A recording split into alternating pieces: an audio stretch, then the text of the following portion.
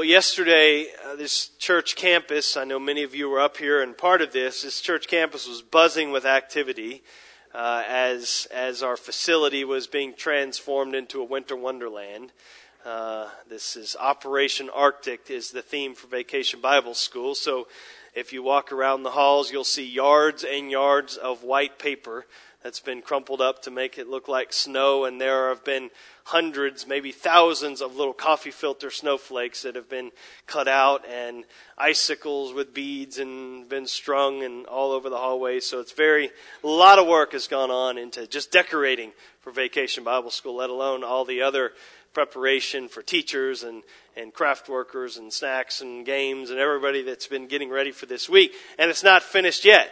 There will be a lot of folks up here this afternoon putting the final touches on and working throughout the day to make sure that everything's ready in the morning for our big Vacation Bible School kickoff. So if you are interested in volunteering your services to cut paper snowflakes or whatever it is that needs to be done, I'm sure they would love for your help. Hint, hint. But at some point this evening, though, I imagine that David and Nancy Barber will look on all that's been done and say something like, okay, we're finished. We're ready. Everything's done. And we're ready for tomorrow morning.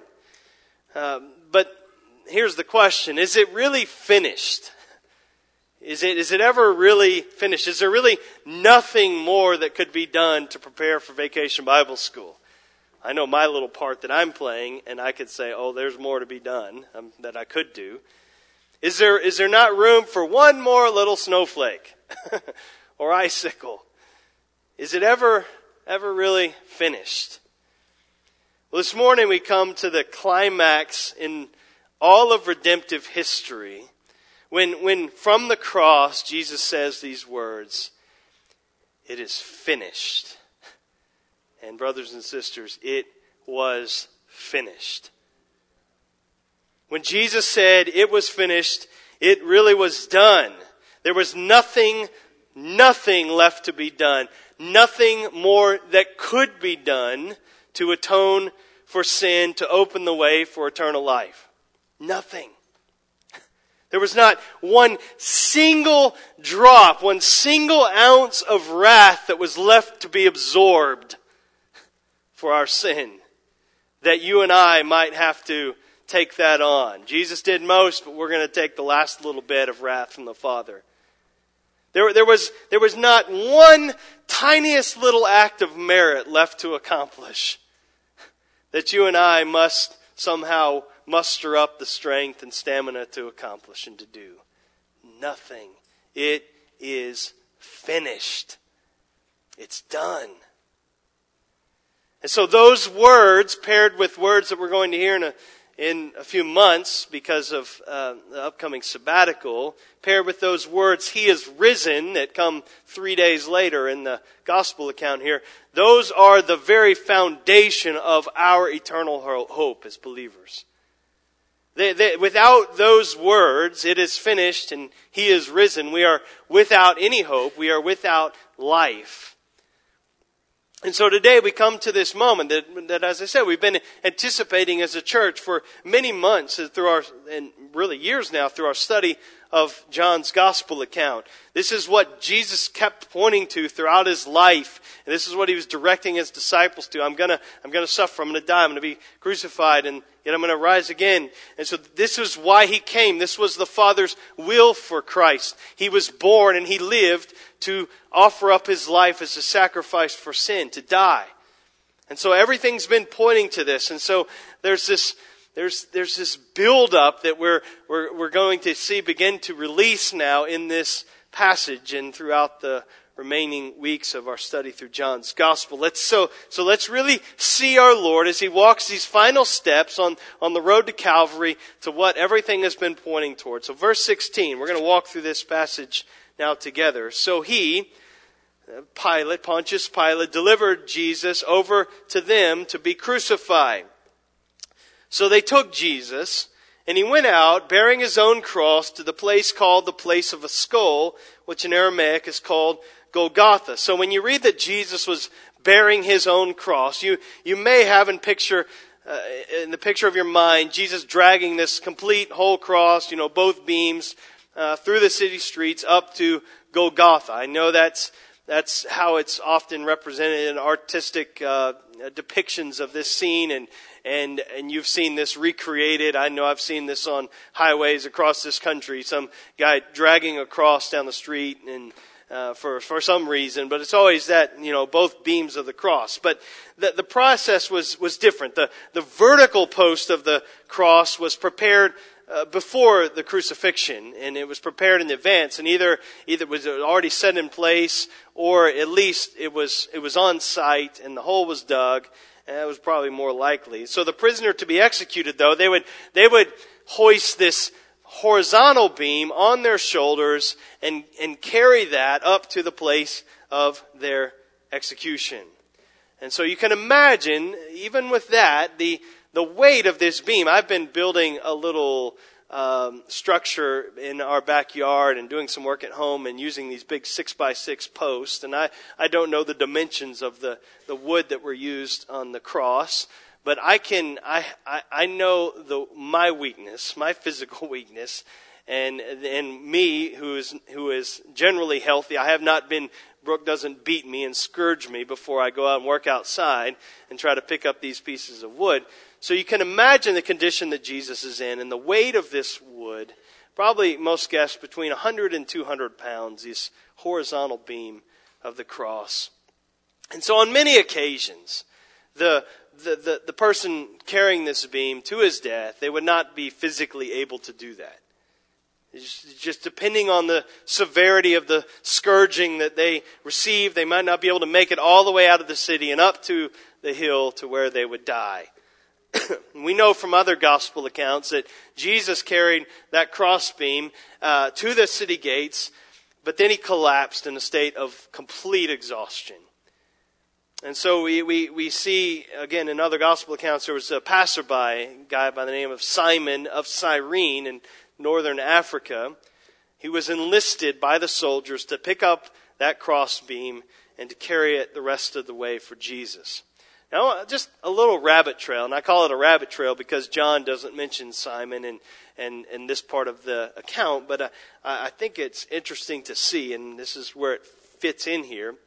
You think about this guy, Simon. He was a Jew from modern day Libya. This is where it would be on a map, on our map. And so he's traveled a long way to celebrate Passover. He probably saved up for years to make this trip. This is not something he could probably do every year by any means. And it just so happens, all this anticipation of making this trip to Jerusalem to celebrate Passover, it just so happens that his path crosses the path of our Lord as he's carrying his cross to Golgotha. And he just so happens to be the first able-bodied man that the soldier sees and then enlists to help Jesus and to take the cross from Jesus and to carry it the rest of the way. And he's drafted as he just happens to be walking along at this time. Now, one question, why in the world do we know Simon's name and where he's from? If he's just some random guy snatched out of the crowd, why do we even have his name in his place of origin? Well, Mark tells us even more detail that Simon was the father of Alexander and Rufus. Mark chapter 15, verse 21. So apparently, when names are given like that, usually what that most likely indicates is that, in this case, Simon's sons were known by the church that Mark was writing to. They knew these guys. They were part of the church or had come through and had been part of the church, which was probably the church at Rome. If they didn't know their names, why would he bother mentioning them? If they just kind of faded off into history, they may be the persons mentioned in Acts 19:33, where an Alexander is mentioned, in Romans 16:13, where Rufus and Rufus's mom are mentioned. Was Rufus's mom, that Rufus, his mom, was that Simon's wife? I don't know.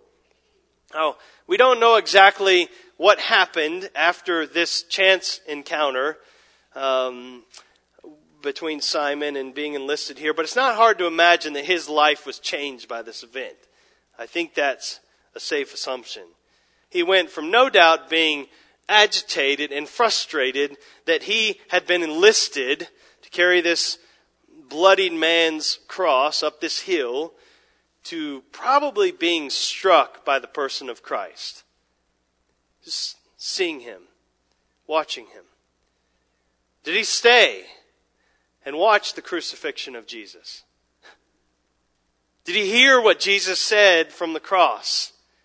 Did he connect the dots between the darkness that fell over the land in the middle of the day with Jesus' execution? Did he ask questions himself or of others?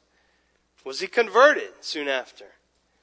Did he stay around until Pentecost when Peter preached and connected the dots for everybody? Did he go home and tell his family what happened and about Jesus? Did his family become Christians through his testimony? His sons that are mentioned in Mark's gospel account. And in the book of Acts, in Acts 11:20, we know that it was men from Cyprus and Cyrene who first took the gospel to the Gentiles in Antioch. Was Simon one of those men? Were his two sons in that number? Now, short answer is, I have no idea. But this is great fodder for the imagination. And William Barclay calls this one of the great hidden romances of the New Testament. But I don't think it's incidental that names are given in places. I think clearly the church probably knew these people. Well, all right, back to the main trail here.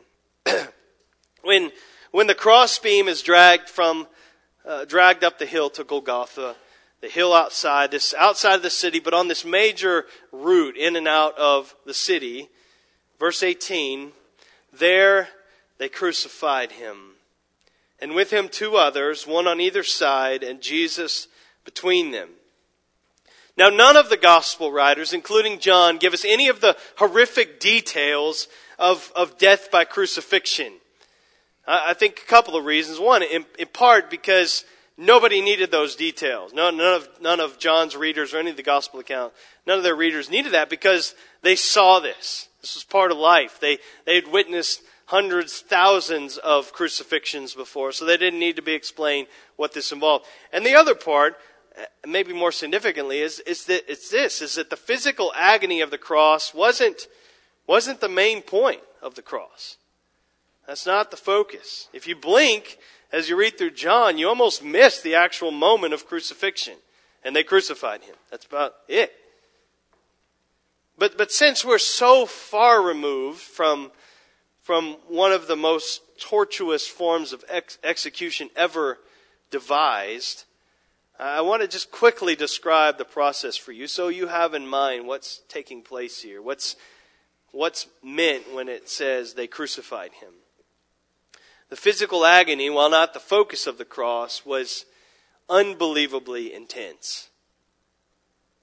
When they made it up the hill, that horizontal beam would have been laid out on the ground and Jesus' arms stretched out on that timber. And with arms extended, spikes were driven through Jesus' wrists, most likely, possibly his hands, but be more likely his wrists that could bear the weight of his body. Then, probably the horizontal beam was attached to the vertical beam on the ground, and a single spike driven through both of Jesus' feet. These wouldn't be at all fatal wounds, but you can't even begin to imagine the pain that this would have, just the waves of pain this would have sent through our Lord's body. After he's nailed in place, the soldiers would raise the cross and slide that post into a deep hole, and it would have landed with a jarring thud. And immediately, our Lord's the full weight of his body would be borne on those nails in his hands and in his feet. And his joints that would be immediately thrust out of their natural position, even major joints. And so the pain, just unbelievable. The Romans were experts at maximizing the pain of execution, of crucifixion. This wasn't just death, this was torture. They wanted to prolong the horror of it. And so they worked to keep the bodies of the victims of crucifixion from dying too quickly. They wanted them to suffer for 2 to 3 days, hanging there for everybody to see until they died.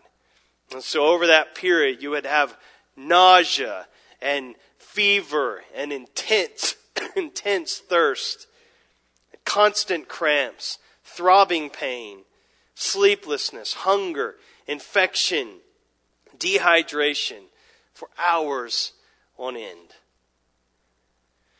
Victims of crucifixion would eventually die not from the wounds and from bleeding, but usually from suffocation, as they were unable to physically push up anymore with their feet to open up the diaphragm so that they could take the next breath, and they would just die of asphyxiation.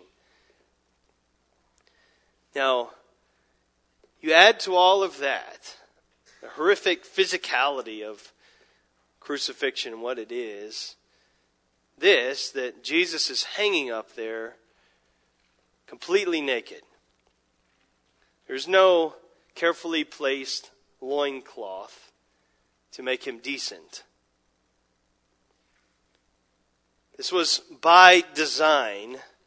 The Romans, this was part of this happened in other ways. If they conquered an enemy, they would parade the officers of that conquered army through the streets completely naked to just show the utter shame and to bring utter humiliation to those. And this is what's behind this crucifixion. They want to maximize the humiliation and the shame of the victim.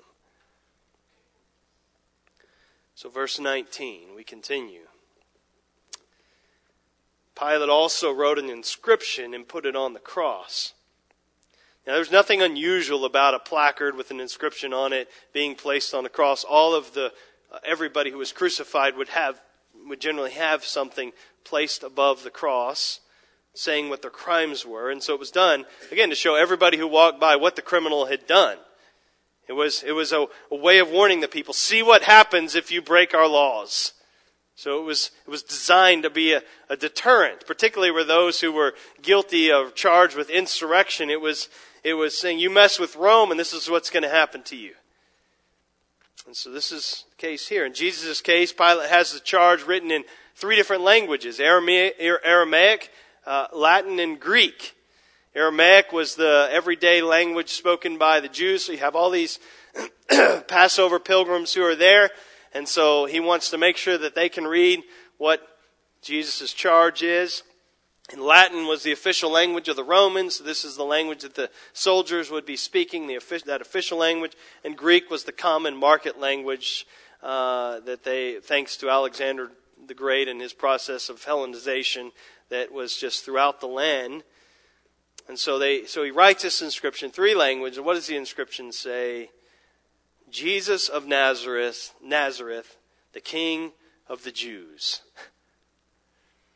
Now, in part, I think Pilate's justifying why Jesus is being crucified, why he's hanging there, and he's justifying his death by saying he's a rival king to Caesar, and he's being killed for it.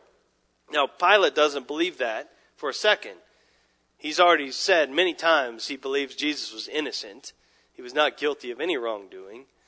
But he's got to justify crucifying a man, so that's part of it. But I think probably his main goal here is to really insult and to embarrass the Jews, particularly those Jewish leaders. He really wants to poke them. And I think that's the main goal. And if his goal is to get a rise out of the chief priests and the scribes, it works. They're furious. And so they went out to Pilate in a huff, you see, and they say, you got to change the sign. You can't say that. Verse 21, so the chief priests and of the Jews said to Pilate, do not write the King of the Jews, but rather, this man said, I am a king of the Jews. Now, by this time, Pilate has had it with them. He is tired of being pushed around and played by them. We've seen this over the last few weeks. And so verse 22, Pilate answered, what I have written, If you want a more literal translation of the Greek there, it might say something like, buzz off. Shut your mouths. No, I'm done. I'm done with you. You miserable Jews, I have had it up to here. I am done. What I have written, it stays. Get over it. That's what he's getting. I think of the King and I? So let it be written, so let it be done. I mean, that's kind of the picture here. So now what? But here's the thing. What Pilate meant to be this stinging sarcasm at the Jews, directed at the Jews, God meant for truth. What Pilate meant for evil, God meant for good. And so because Jesus really was the promised King of the Jews. And when you remember back at the beginning, when the angel Gabriel told Mary that she would be with child by the Holy Spirit, what did he say about Jesus? He will be great, and he will be called the Son of the Most High, and the Lord God will give him the throne of his father David, and he will reign over the house of Jacob forever, and his kingdom will have no end. And when the Magi traveled to see this infant Jesus, to witness this, they asked the question, where is he who has been born King of the Jews? And here Pilate unknowingly proclaims the truth. Here's Jesus of Nazareth, King of the Jews. Yes, in his first coming, he dies as a sacrifice for our sins. But in his second coming, he will rule and reign with a rod of iron as King of Kings and Lord of Lords. We know that day is coming. But again, Pilate unknowingly proclaiming God's truth about Jesus, even though his intention is nothing but hate-filled mockery, which shows us something we've seen and have drawn attention to over the last several weeks is who is orchestrating all of these events. God is. He's behind this. He's working out his will for a son. And if it's not clear yet, we see it even more clearly in the verses that follow. Verse 23, and when the soldiers had crucified Jesus, they took his garments and divided them into 4 parts, 1 part for each soldier, also his tunic. But the tunic was seamless, woven in one piece from top to bottom. So they said to one another, let's not tear it, but cast lots for it to see whose it shall be. So that since the criminals that were crucified naked, one of the, quote, perks of being a soldier overseeing this process was to keep whatever clothes the victim had and was stripped of. There'd be the inner outer garments, a belt, and sandals, that kind of thing. So each of the soldiers picks 1 article of clothing to take, 1 of 4 articles. And yet the undergarment, the tunic, is complete, and it has more value in it. And so they're rather than cutting it up into 4 pieces and dividing the fabric, that would really diminish the value of this tunic. And so they decide to gamble for it by casting lots. Winner takes all of the tunic. Now, why is that recorded, and what's the big deal with that? Well, because God, through David, some 1,000 years earlier, said this very thing would happen. Psalm 22, you know Psalm 23, the Lord is my shepherd, I shall not want. But Psalm 22 is this great messianic psalm that begins and is really focused on, and is pointing towards the cross. It begins, my God, why have you forsaken me? Which is one of the words Jesus spoke from the cross.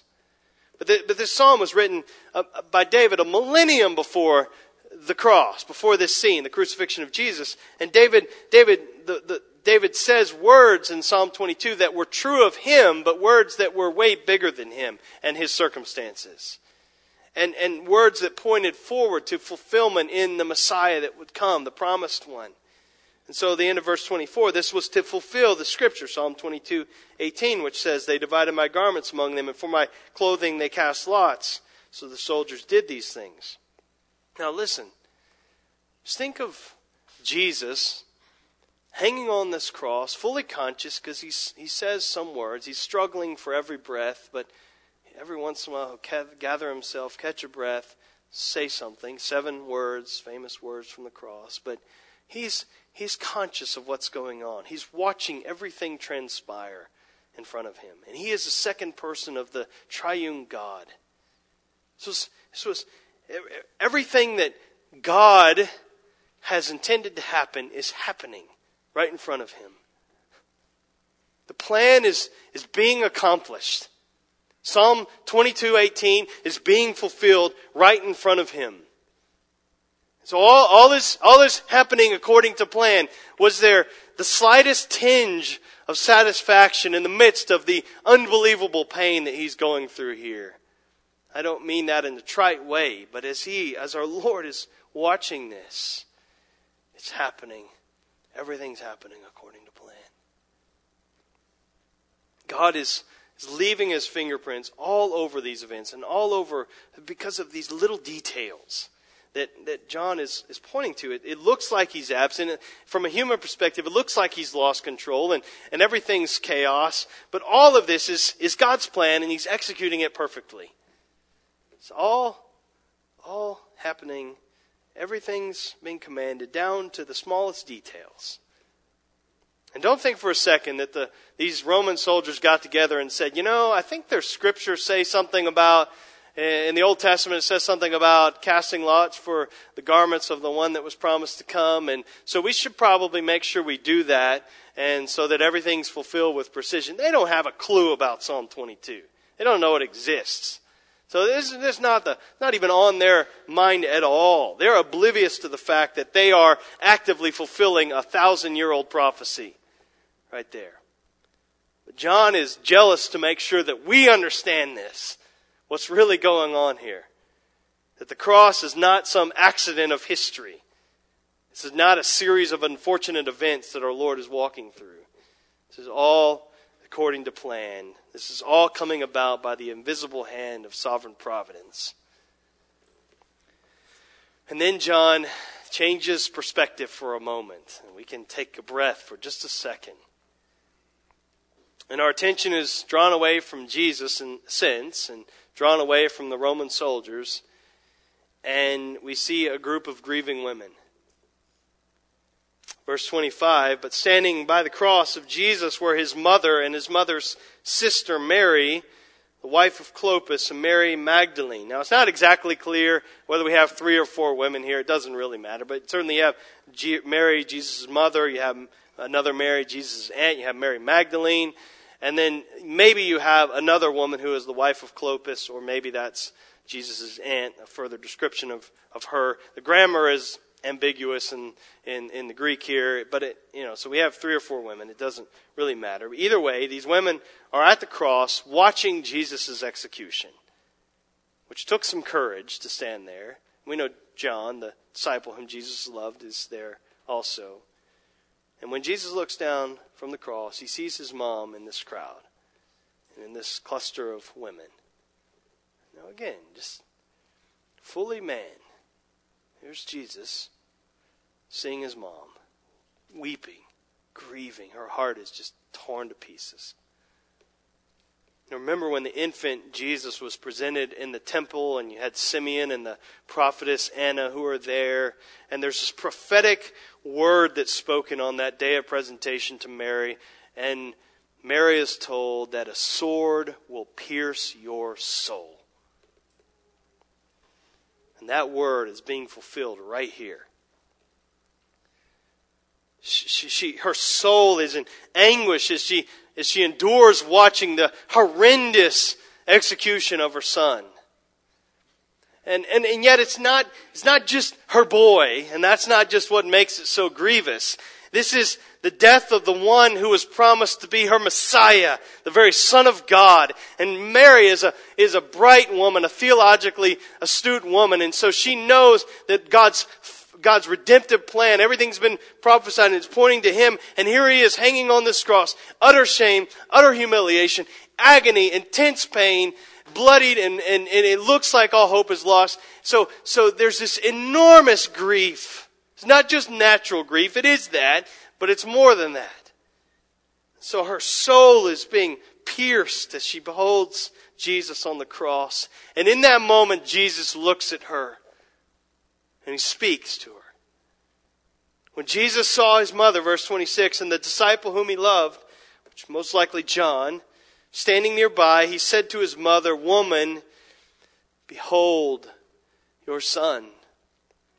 Then he said to the disciple, "Behold, see your mother." He isn't saying to Mary, "Woman, look at me."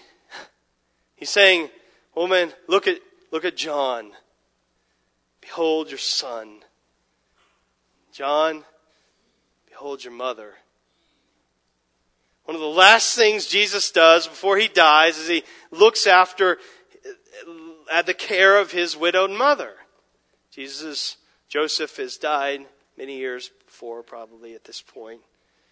Now, were Jesus' half-brothers out of the picture? Were they not in Jerusalem at this time? Maybe.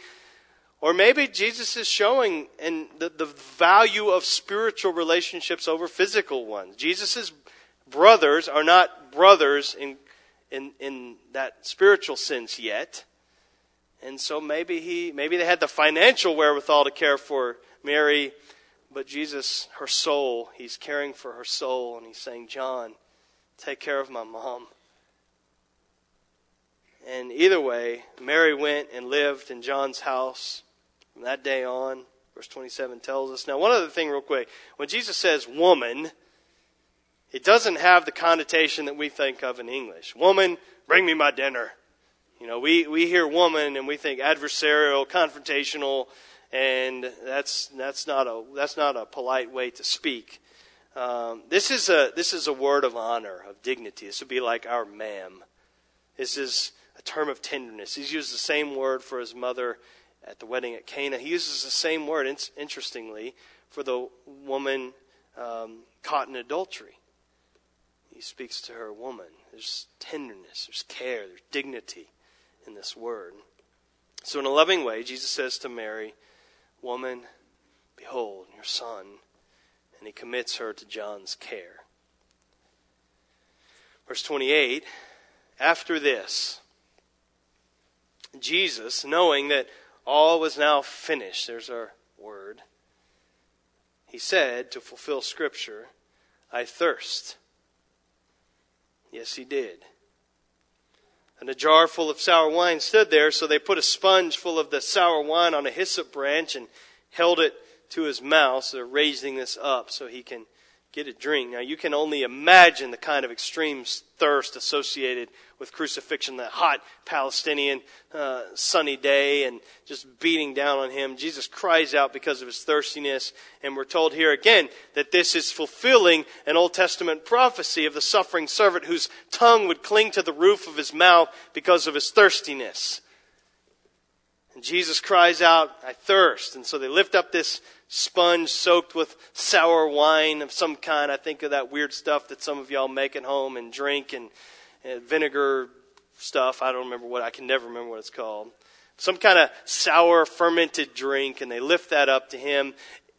Some debate whether this is just to add to his agony or whether it's actually something to quench thirst. I tend to think that this is actually somewhat of a mercy to keep them, a part of keeping them alive again. Not necessarily a mercy that they're caring for them, but they're keeping them alive. It may be just to aggravate him even more and make him more thirsty. Regardless. Now, what's most significant about this is what happens right after this. And John is very explicit. After this, after this, after this. Just before Jesus utters his very final words, which we have to go to the parallels to see, "Father, into your hands I commit my spirit." Just before he says those final words, Jesus says this, verse 30, "It is finished." It's finished. In Greek, tetelestai. It takes 3 English words to translate that one Greek word, tetelestai. It's finished. What's finished? What's accomplished? What's completed? Is this a cry of despair? "Oh, my life is over. I'm finished. My mission, my ministry is coming to a disastrous end." Not at all. Is this a cry of relief? "Oh, the worst is finally over." I think there is relief that the agony of the cross is coming to an end, but I don't think that's really it. This is a cry of satisfaction. That his mission has been accomplished. It's done. He came to serve and to give his life as a ransom. And it's done. It is finished. Atonement for sin has been made. The way to eternal life has been thrown open. It's done.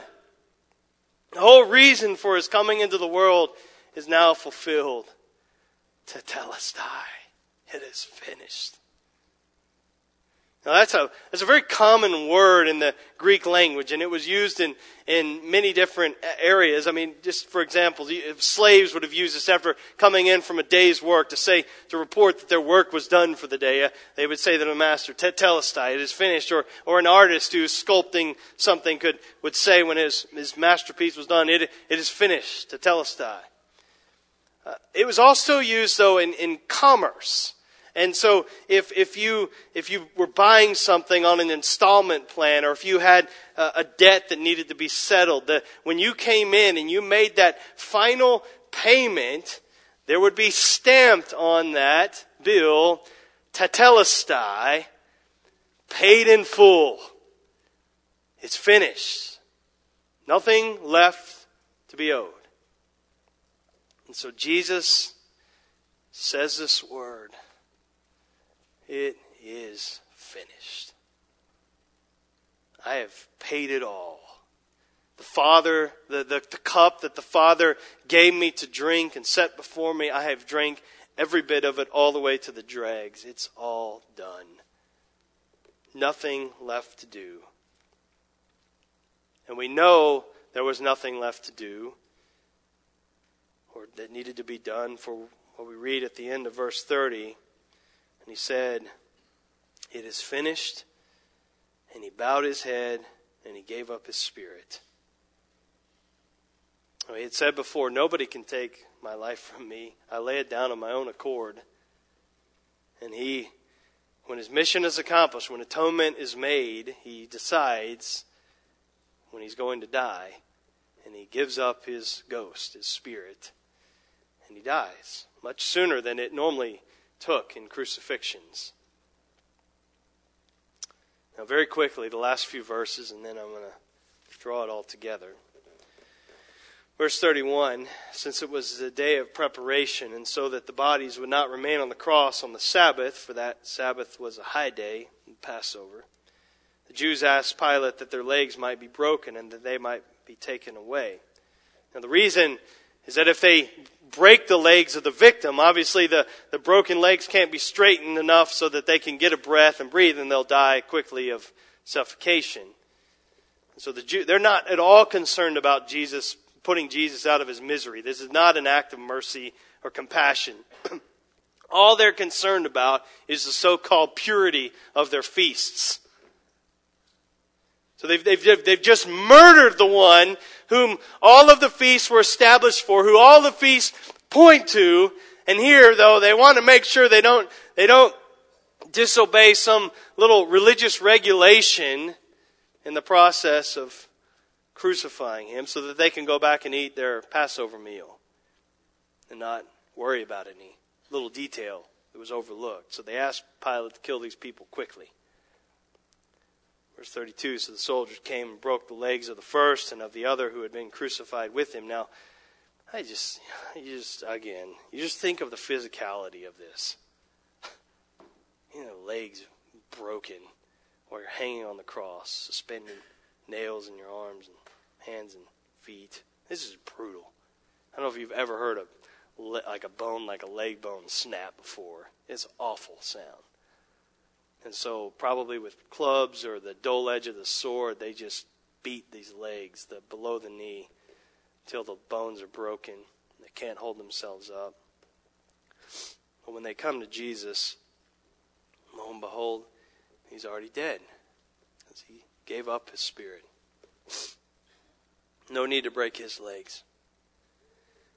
Verse 34, but one of the soldiers pierced his side with a spear, and at once there came out blood and water. Now, there's no symbolism. I don't think any symbolism in that. I know I've read people that want to make that communion in baptism or something like that. I don't think that's it at all. is just a sign that death has taken place. He's not in some semi-comatose state on the cross. He's not in some swooning position. He is dead. He is really, really dead. His body is dead. Now, John's concern again is with the fulfillment of Scripture here. So verse 35, he who saw it has borne witness. His testimony is true, and he knows that he is telling the truth, that you also may believe. For these things took place that the Scripture might be fulfilled. Not one of his bones will be broken. And again, another Scripture says, they will look on him whom they have pierced. So the Old Testament talked about the Messiah being pierced, and the Old Testament talked about the Son of God not having any bones broken. That's, interestingly, in God's providence, Psalm 34, verse 19, the psalm that we're going to be looking at tonight in our gathering. And it was not planned by me, but it just so worked out in God's timing. But both of those prophecies are fulfilled here. This is what John's showing. And in the middle of that description, John gives us this statement. He who saw it is borne witness, and his testimony is true, and he knows that he is telling the truth, that you also may believe. Now, why does he put that in here? This is a form of an oath. It's as if John is taking the stand, putting his hand on the Bible, and raising a hand and saying, I swear to tell the truth, the whole truth, and nothing but the truth, so help me God. This is that kind of language. This is oath language. And he's taking the sacred vow before God, swearing to the accuracy and the veracity of everything he's reported about Jesus' death. And I'm telling you this, and it's true. And the reason I'm telling you this truth is so that you may believe. That's his concern. That's been his driving concern. That's the whole reason we have the Gospel of John. His whole purpose for writing these 21 chapters. He says, everything that I've written, I could have written 1,000 more pages if I were to explain everything. The whole world couldn't be filled with all the things that could be said about Jesus. But these things I have written so that you might believe that Jesus is the Christ, the Son of the living God, and that believing you will have life in his name. So John's saying, he's pleading with his readers, I'm telling you the truth. Believe this. And I'm saying all this so that you believe. You can take it to the bank. You can trust in the sacrifice of this Lamb of God. And so John's making this earnest appeal. This message is real. This death is real. It's true. Atonement for sin has been made. Believe. Believe. Have you believed? Are you believing today? Are you trusting in Christ and the atonement that he's made for your sin? We're all sinners. We're all born sinners. We're all unable to please God our own. We're separated from God because of our sin. Without hope, we will have no chance of ever making it to heaven, ever knowing anything in our future except an eternal punishment in hell on our own because we're sinners. And yet, Christ has come. He's perfectly obeyed God's righteous law. And as the perfect, spotless, unblemished Lamb, he laid down his life, taking the punishment that we deserve for our sin. That's what's happening on the cross. That's what he means when he says it's finished. He's making atonement for all of our sin. And he holds out to us, because he's died and because he rose again, he holds out to this gift and says, receive it by faith. Believe, put your trust in me. Quit trying to earn it. Quit trying to be good enough. Quit trying to please me in your own strength. Just trust me, what I've done. And I would say to you, have you believed? Have you put your trust in Christ? Do you know the eternal life that Jesus offers to all who do believe and call upon his name? You can now, and I urge you not to delay. You can bow your head right now, confess your sin to God, acknowledge that your only confidence is in Christ alone and what he's done. And you can be born again to a living hope right now. And we would love to talk with you afterwards. So I beg you to do that. But even if you are a believer here today, and I know most of you are, and your trust is in Jesus Christ, I pray that you and I both will believe more. Not that we'll be more and more Christian, that our eternal state is settled the moment you put your trust in Christ. But we need to believe more deeply in Christ crucified, that our faith and confidence in Christ crucified and risen will grow. that will cling to this truth like never before. What we just sang earlier, that our name is written in the wounds of Jesus, and that through His suffering we're free. We don't live like free people because we don't believe this like we should. That death has been crushed to death, that we might live this life that's been won through the selfless love of Jesus Christ. We sang those words, but does that really characterize me? Part of the issue is I struggle. Lord, help my unbelief. I believe, help my unbelief. I struggle to believe, and even as a believer, and I know you do too, we so easily revert to thinking that what Jesus really must have meant was, it's almost finished. Almost all of the wrath has been satisfied. There's a little bit left. God's holding a little bit, and He's holding that over your head for the rest of your lives. And so you keep working, you keep striving, you keep trying to earn approval with God. I struggle, brother. Sisters, it's hard to get off of that performance treadmill, thinking I just got to do enough, got to do enough, got to do enough, got to do enough, got to clean up my act before I can talk to God, because He certainly won't hear me in this condition. No, it's finished. Wrath has been satisfied. If I've trusted in Christ, I have His righteousness and I'm clothed in it. And when God sees me, that's all He sees is Jesus' righteousness, because all of my sin has been atoned for. We need help. We need to believe. We need to grow in that faith. We need to conclude, and we're going to sing. I just, as we've seen in the last several weeks, and certainly today, the whole scene here is so thick with bitter irony.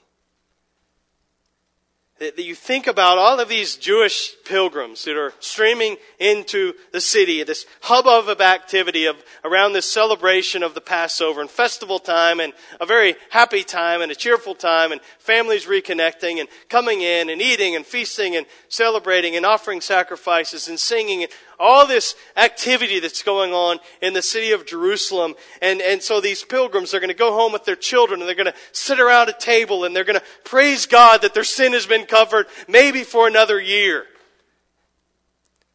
And then they're going to pass Golgotha, because most people would pass right by the cross, and with the same children in tow, they're going to no doubt do what any self-respecting, moral, religious person would do, what you and I would do if we were walking by that cross, is we'll mock the one who's hanging there from the cross, because he's clearly been cursed by God, and he's there because he deserves it, suffering outside of the city gates. When all the while, this man is the Lamb of God who takes away the sin of the world. The very one that meal, that lamb that we're going to eat for dinner, that Passover lamb, that Passover meal, the very one that's pointing to is dying right out there.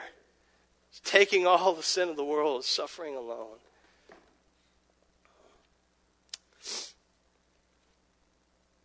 I want to conclude just focusing some application and implications for us in three directions, and one we've dealt with quite a bit already, and we'll be very brief here. I think there's inward application for us, and we've just talked about this.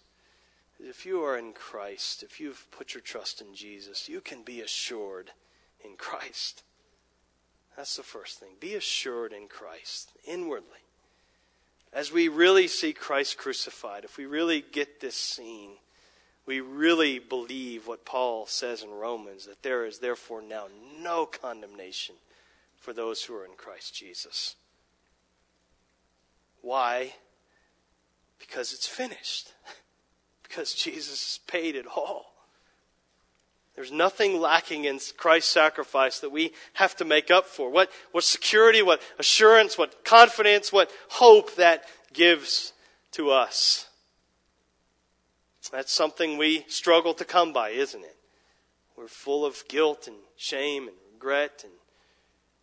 And I want this truth of it is finished to wash over you today. It humbles our pride, and it gives comfort to and help to those who struggle with that guilt. The cross, as the writer of Hebrews said, the blood of Jesus, it speaks a better word than the blood of Abel. It's not a word of vengeance or wrath or guilt. Christ's blood proclaims grace and mercy and full forgiveness. And that's the word we need. There's also an outward application. It's to be a herald for Christ. It's to proclaim Christ crucified and risen. The love of Christ for the world, for us, is displayed on the cross in this moment. That should tenderize our hearts as we think about the lost all around us and the lost around the world. Here we have these kids coming on campus for Vacation Bible School, praying that there will be many from our neighborhood and from this community coming on here, and some who don't know Christ. And we have an opportunity to show the love of Christ, to proclaim Jesus Christ, to herald this message that Jesus loves us. He died for us. He rose again. And He offers to us eternal life. And so again, rightly understanding, rightly seeing the cross, it obliterates any holdout of pride in our lives that moves us to try to keep a comfortable distance from those people. No, when we see the cross, right, we're not afraid of the contamination of those bad people, and we'll just kind of stay holed up in here and build our little Christian compound life. No! We move out, we take risks, we're bold, we go and we proclaim Jesus Christ to those who need Him most. Because we didn't believe because we were smarter or better or more inclined than any of those people were. No, it was only the grace of God. So if we really get it, we're going to go out. We're going to be fools for Christ. And then finally, there is clearly an upward application. And we've been doing this already this morning, and we're going to do it now. Song anyway. And it's the upward application is to glory in the cross of Christ. What was meant to be shame, curse, is now our glory. It's transformed because of what Jesus has done there. So we're going to sing in just a moment, and I want this together. That's not the only way to glory in the cross by any means, but that's one way that the Lord has called us as a church, is to sing. And I want us to belt those praises out as we sing together. Let me pray. Lord, may we, as we're about to sing, behold the man upon the cross, our sin upon His shoulders. God, ashamed, may we hear our mocking voices in that crowd of scoffers crying out, it was our sin that nailed You there, Jesus. Until all was accomplished, until it was paid in full, finished. Your dying breath has brought us life. We know it is finished. Or may we revel in this truth now. And may we glory in You, Jesus Christ, together. We pray in Jesus' name. Amen.